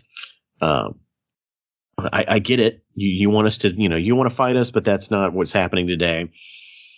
Let's chat. And so she talks to Karai. We then move on to the Technodrome on Burno Island. Donatello's body is there, so is the Fugitoid, and they're trying to. The Fugitoid has made him a brand new shell because, of course, his natural one was smashed by Rocksteady. It's just to get it to attach to his body, he needs some of the green mutagen that is currently keeping the Utrams alive in a stasis at the Technodrome. So he has this moral quandary. He's like, do I kill these Utrams to keep Donatello alive?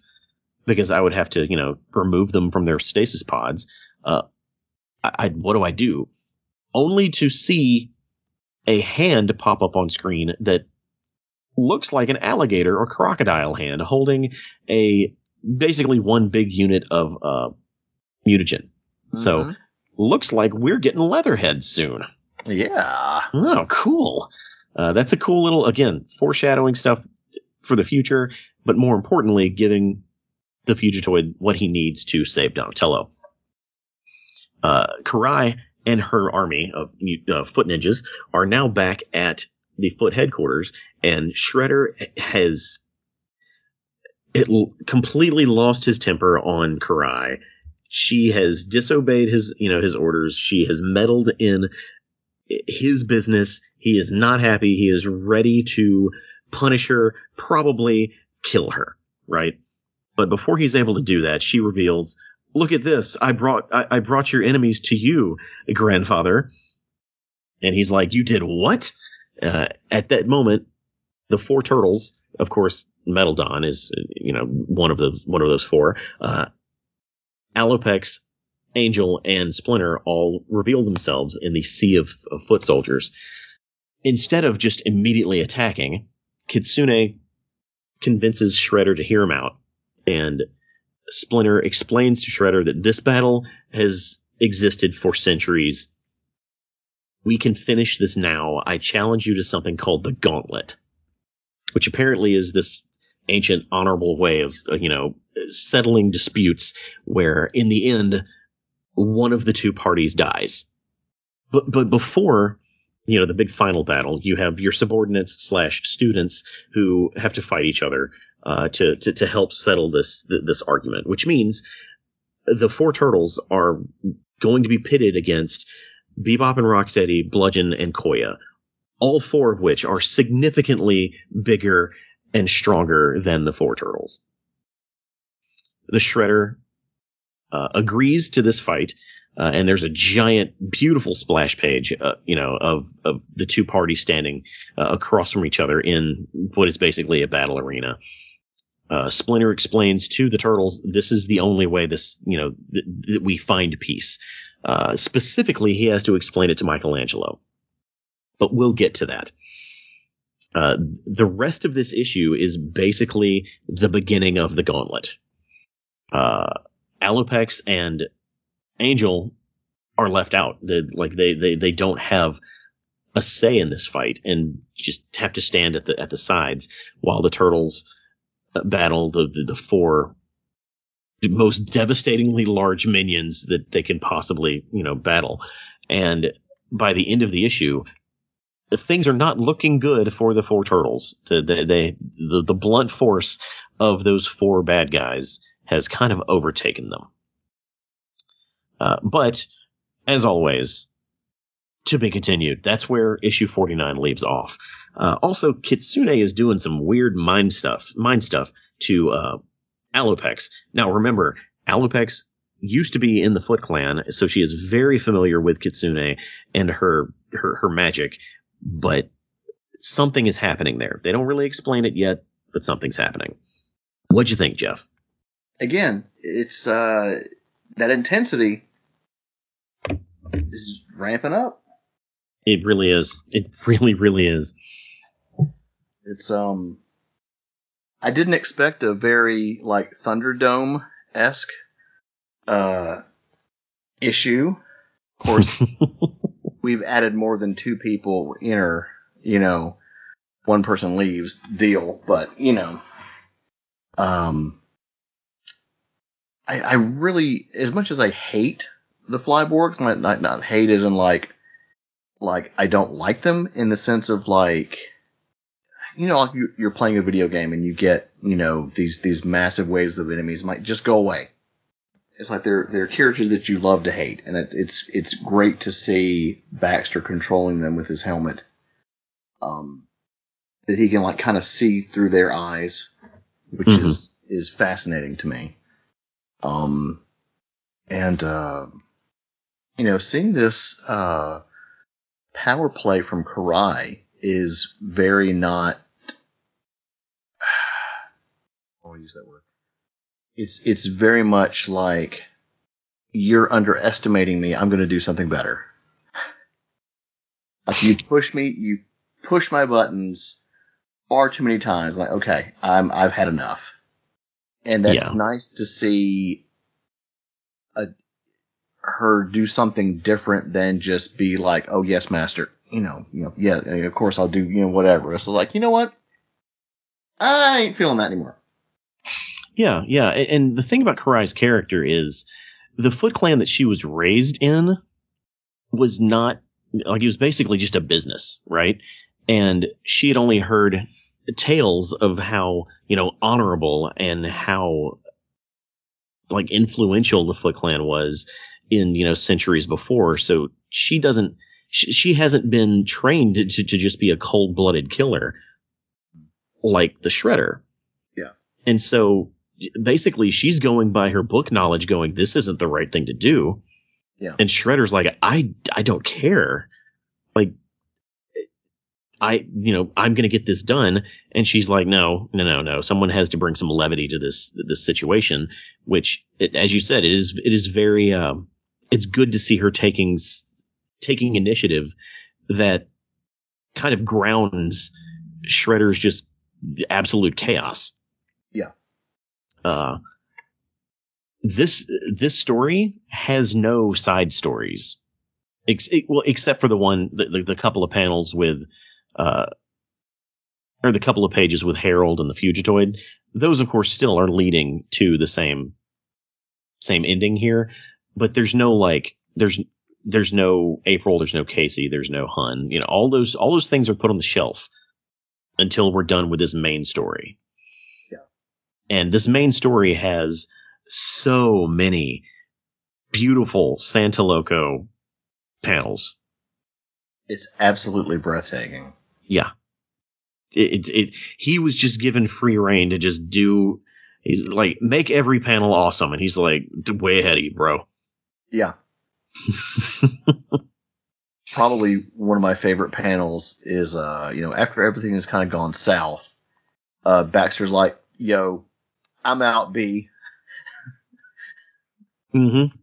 And just like books it out of there. I'm like, he's the smart character in a horror movie. It's like, no, I ain't going into that house. I'm gonna go get in that running vehicle right there. Going to live to fight another day, as they say. Exactly. This conversation between Splinter and Michelangelo is an absolute highlight of this book. Yes. They've established that the Shredder problem is not going to go away until the Shredder is dead. That's canon at this point. And Michelangelo, being everything but a pacifist, is like, is there no other way? What does this mean? Like, why would you agree to this? Are you actually going to murder someone, Dad? And Splinter just puts it out there and says, either whatever happens today, you four will know peace. Because if I die, the Shredder no longer has beef with you. If I kill the Shredder, he's no longer a problem. So Splinter is basically putting his life on the table so his children have a future that otherwise, without doing this, they're just in constant, battle, which plays directly into what Michelangelo needs. And that is like peace. So, family, togetherness. And as reluctant as he is to, participate, he understands that this is necessary. And without those panels right there, there would really be a dissonance with the Michelangelo character because of his need for the fighting to stop. Yeah. Yeah, it's incredibly important.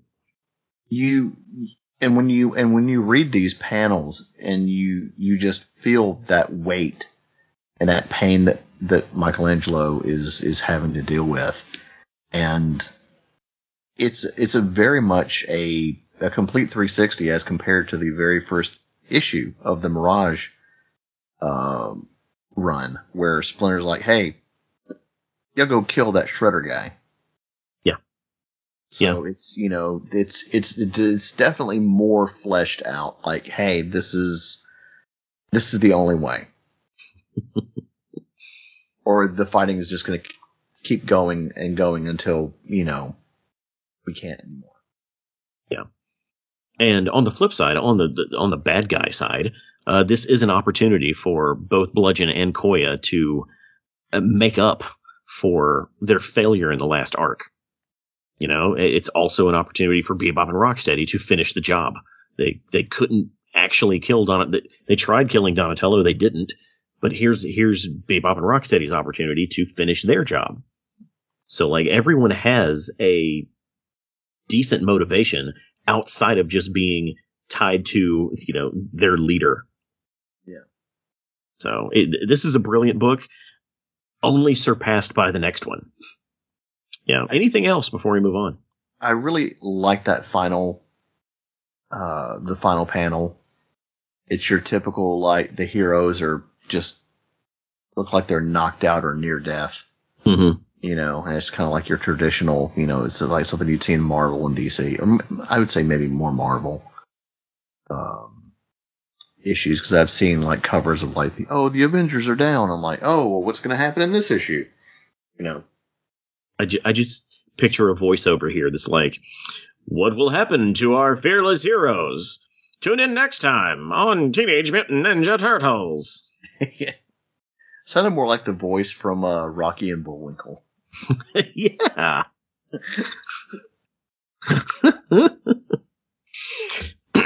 You'd have two different titles for like puns, like two puns. I can't think of any puns. Yeah.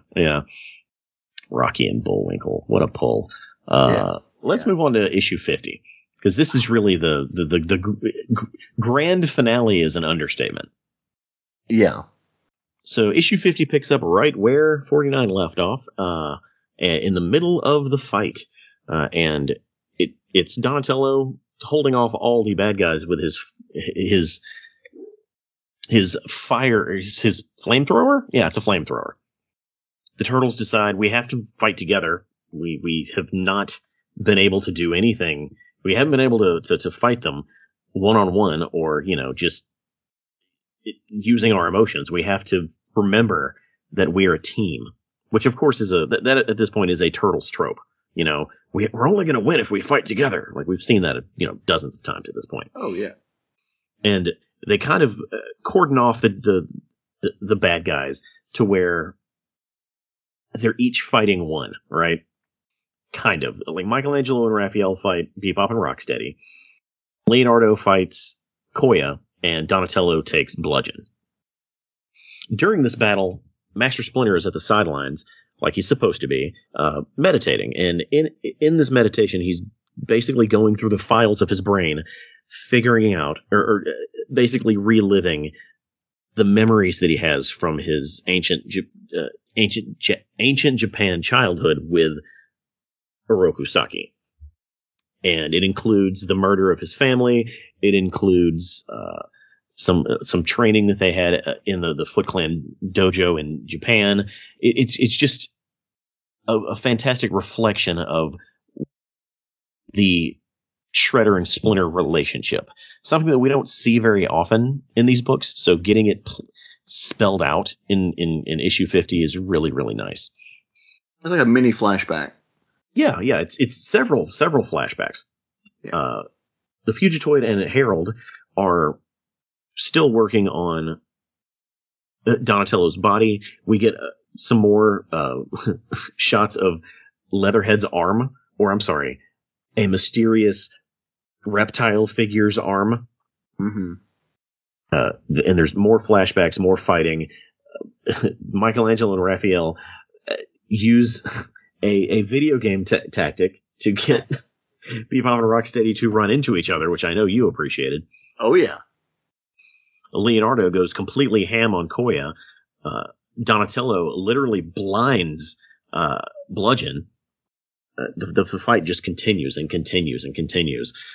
Kitsune continues her weird hypnosis technique on Alopex. We don't really understand what's going on there, but obviously that will come into play later.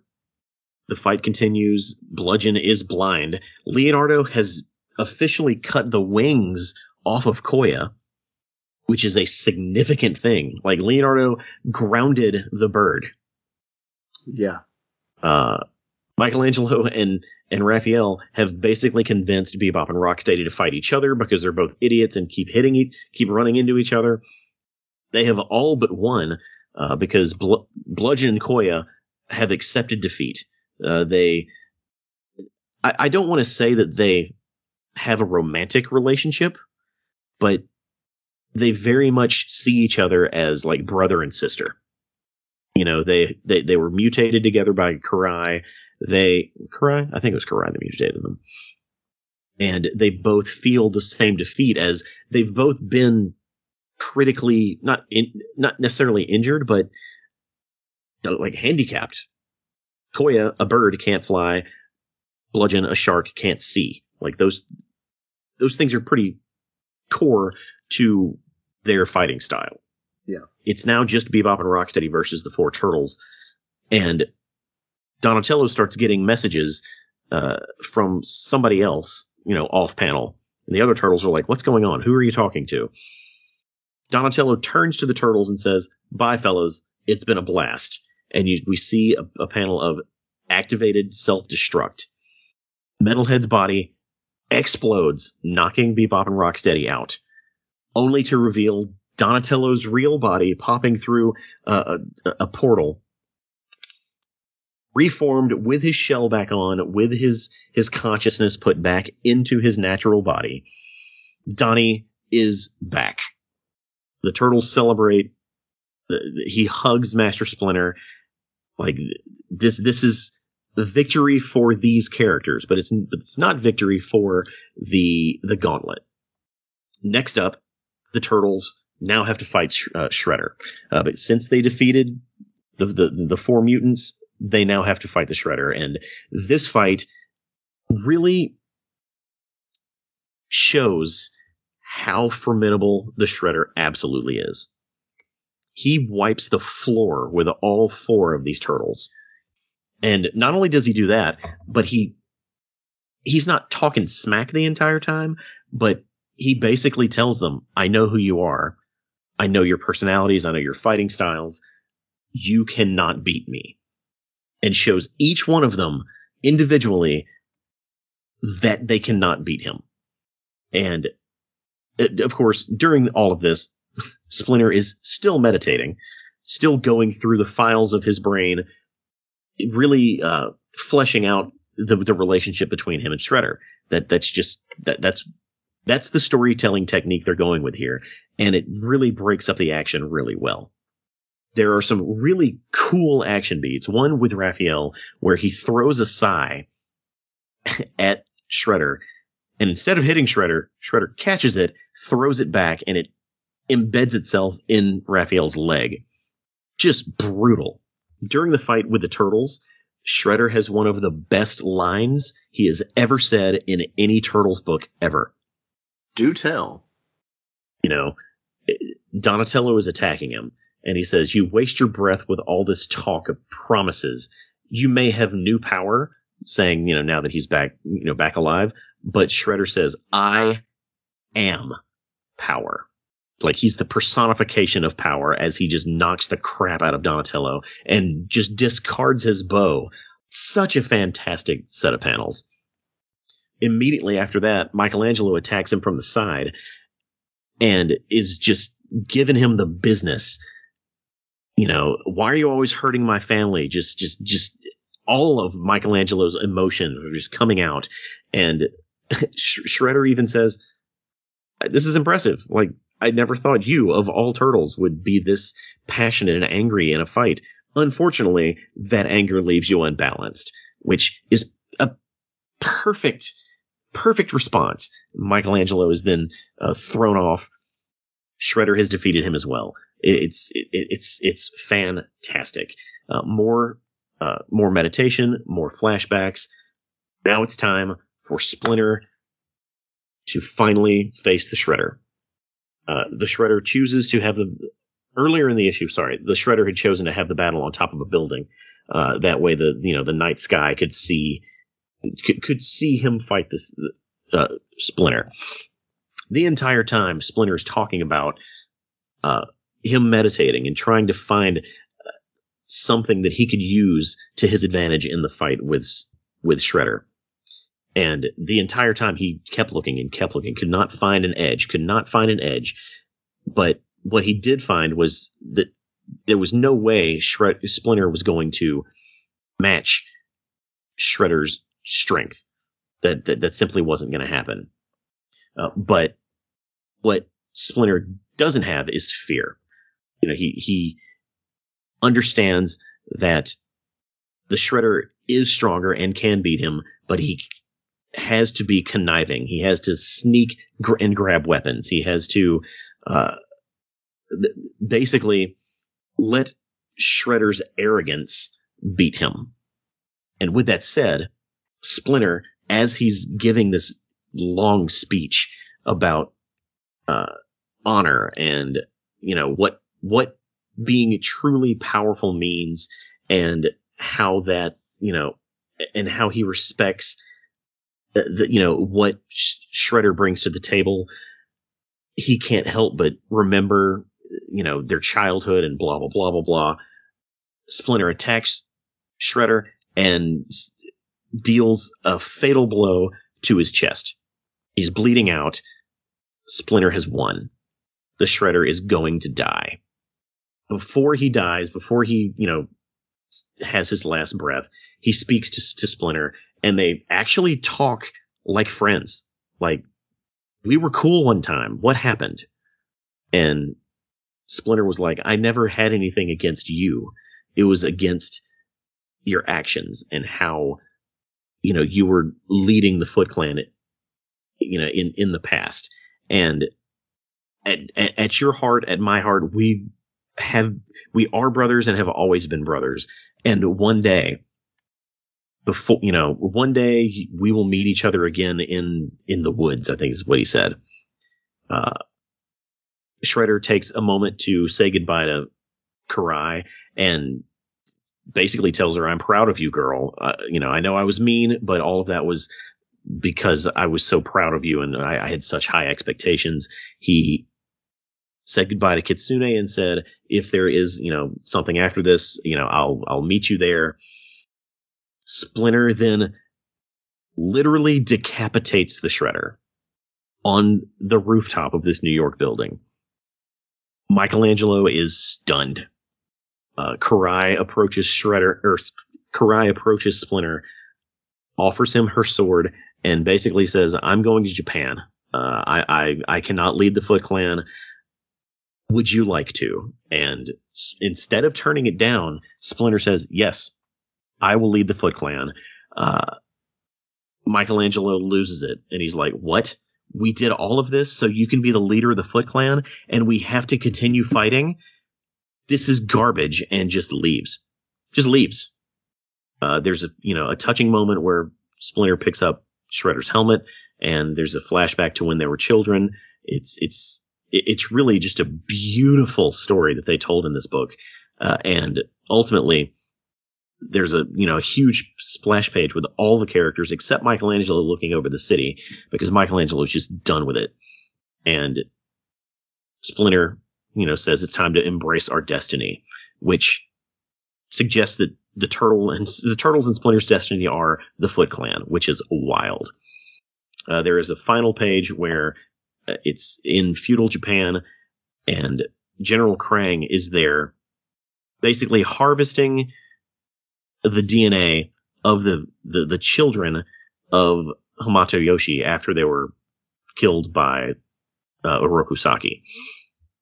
They don't explain what that means, but it is kind of a teaser. Issue 50, The Death of Shredder. Wow. Absolutely wow. I know what the answer to this is, but what'd you think, Jeff? What a phenomenal and just, I don't want to say unexpected ending, but man, they packed so much into this. Yes, they did. Just, okay, I'm going to go ahead and talk about it. When I did not expect Splinter to behead the Shredder. Really? No. Like, I didn't expect, well, I mean, I knew there was like a fight to the death, but I'm just like, is he really going to do it? And then, like, seeing the look on, Mikey's face, you just see that, you feel that sadness. And then when Karai, decides to give Splinter basically control of the Foot Clan, and the look on the turtle's face is just, wow. Just pure shock. Yeah. Like, what's crazy is you would think that Splinter killing Shredder would be the surprising thing. Yeah. That's kind of, headline making, that's the shocking part. No, the actual shocking part of this is Splinter's now the head of the Foot Clan. Yeah.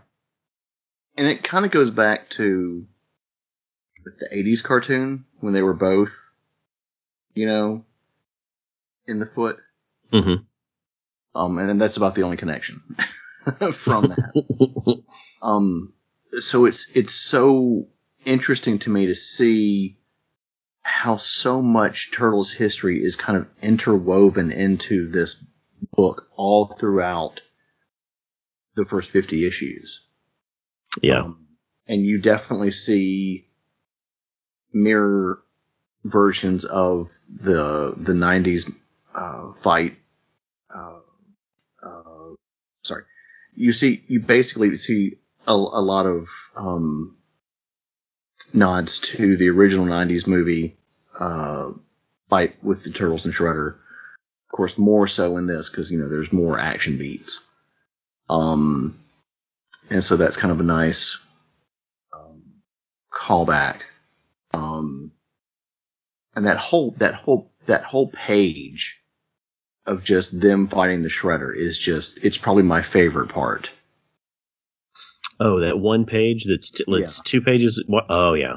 Yeah. So they fit so much action on 2 pages. Incredible. Yeah. I do also really like the roof sequence where you've got Splinter meditating and the Turtles are there facing Shredder as he takes his cape off or cloak, whatever you want to call him. And that's just a beautiful, beautiful page. I want to say I have one disappointment.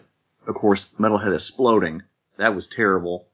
But I kind of thought they were going to drag this out a bit longer with, Donnie being, because when they do stuff like this, I go back to kind of like when Marvel gave Peter Parker a new Spidey suit when he had the black suit.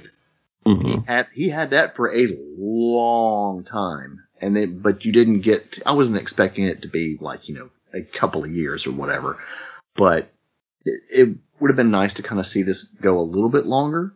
I also loved, and when we talked about the Mikey and Raph using Bebop and Rocksteady against one another. When they're doing that, you notice in the panel that Bebop and Rocksteady are orange and red. Oh yeah, yep.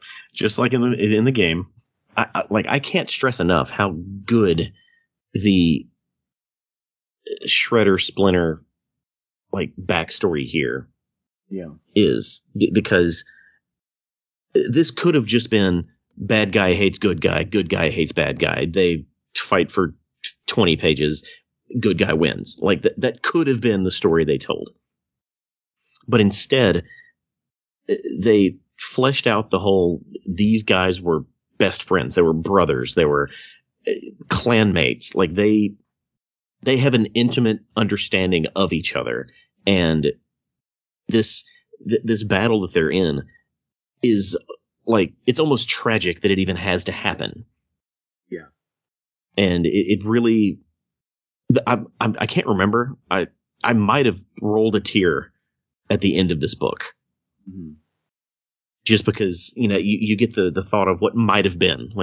What could these two have accomplished if the Shredder was not completely evil?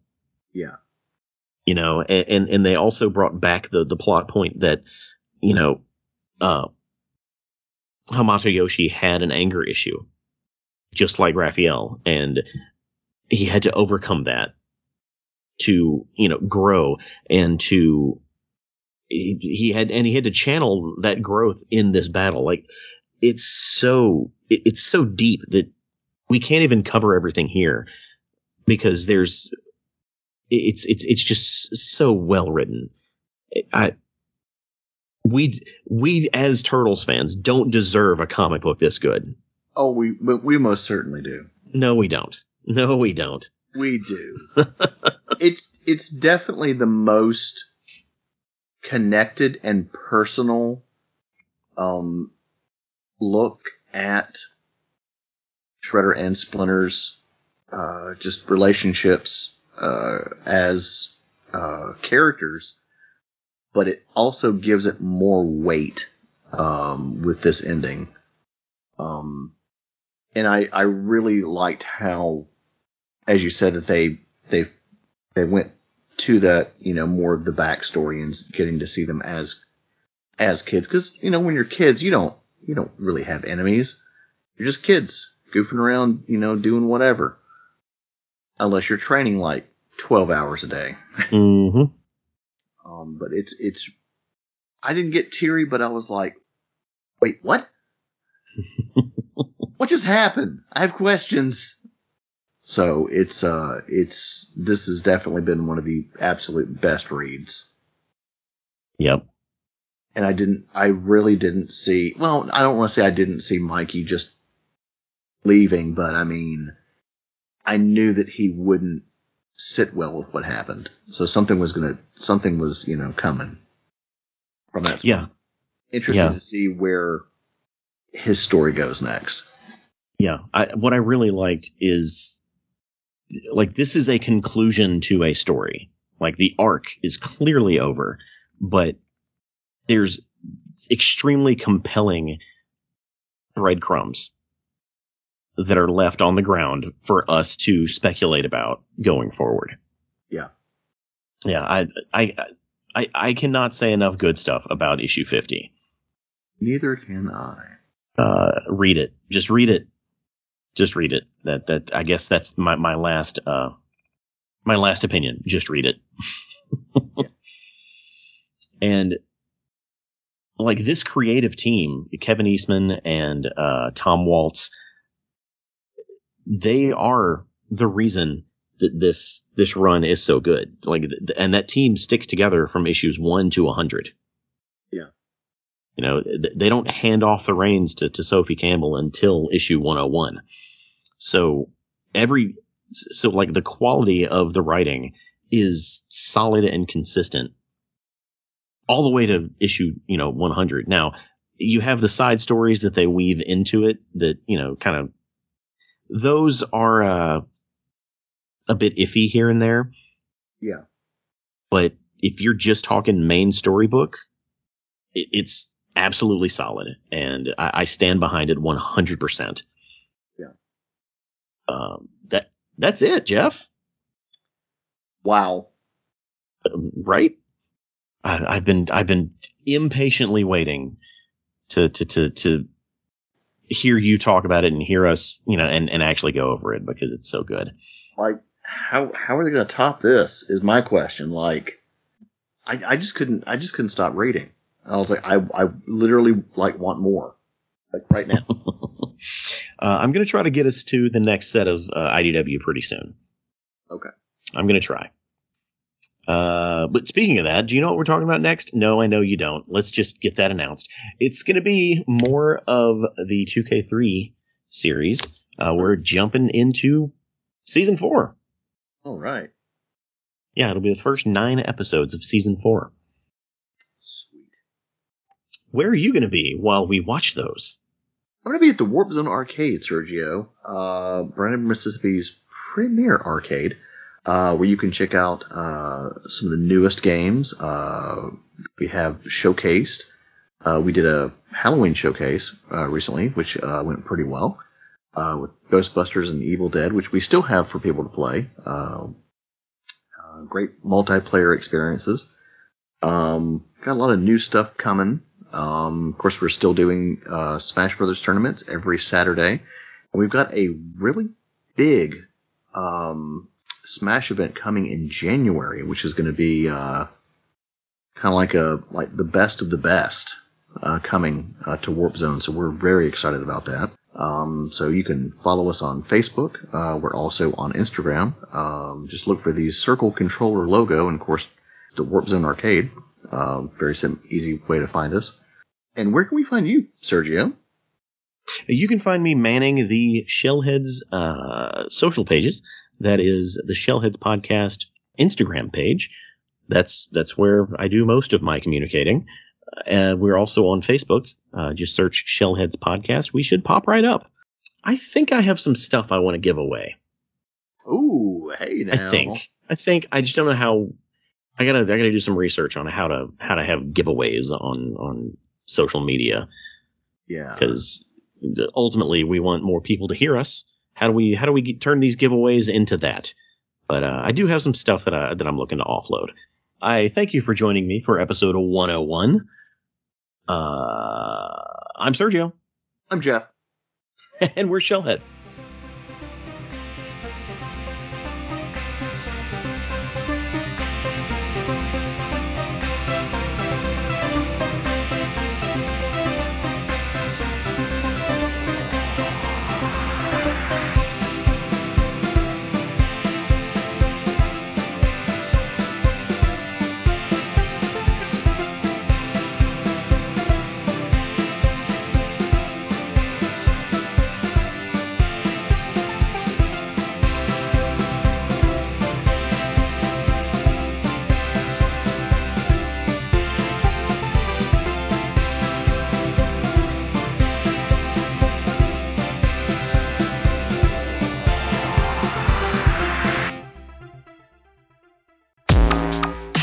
Don't miss an episode of the Shellheads podcast. Visit realitybreach.com or subscribe on Apple Podcasts, Stitcher, or anywhere you get your podcasts.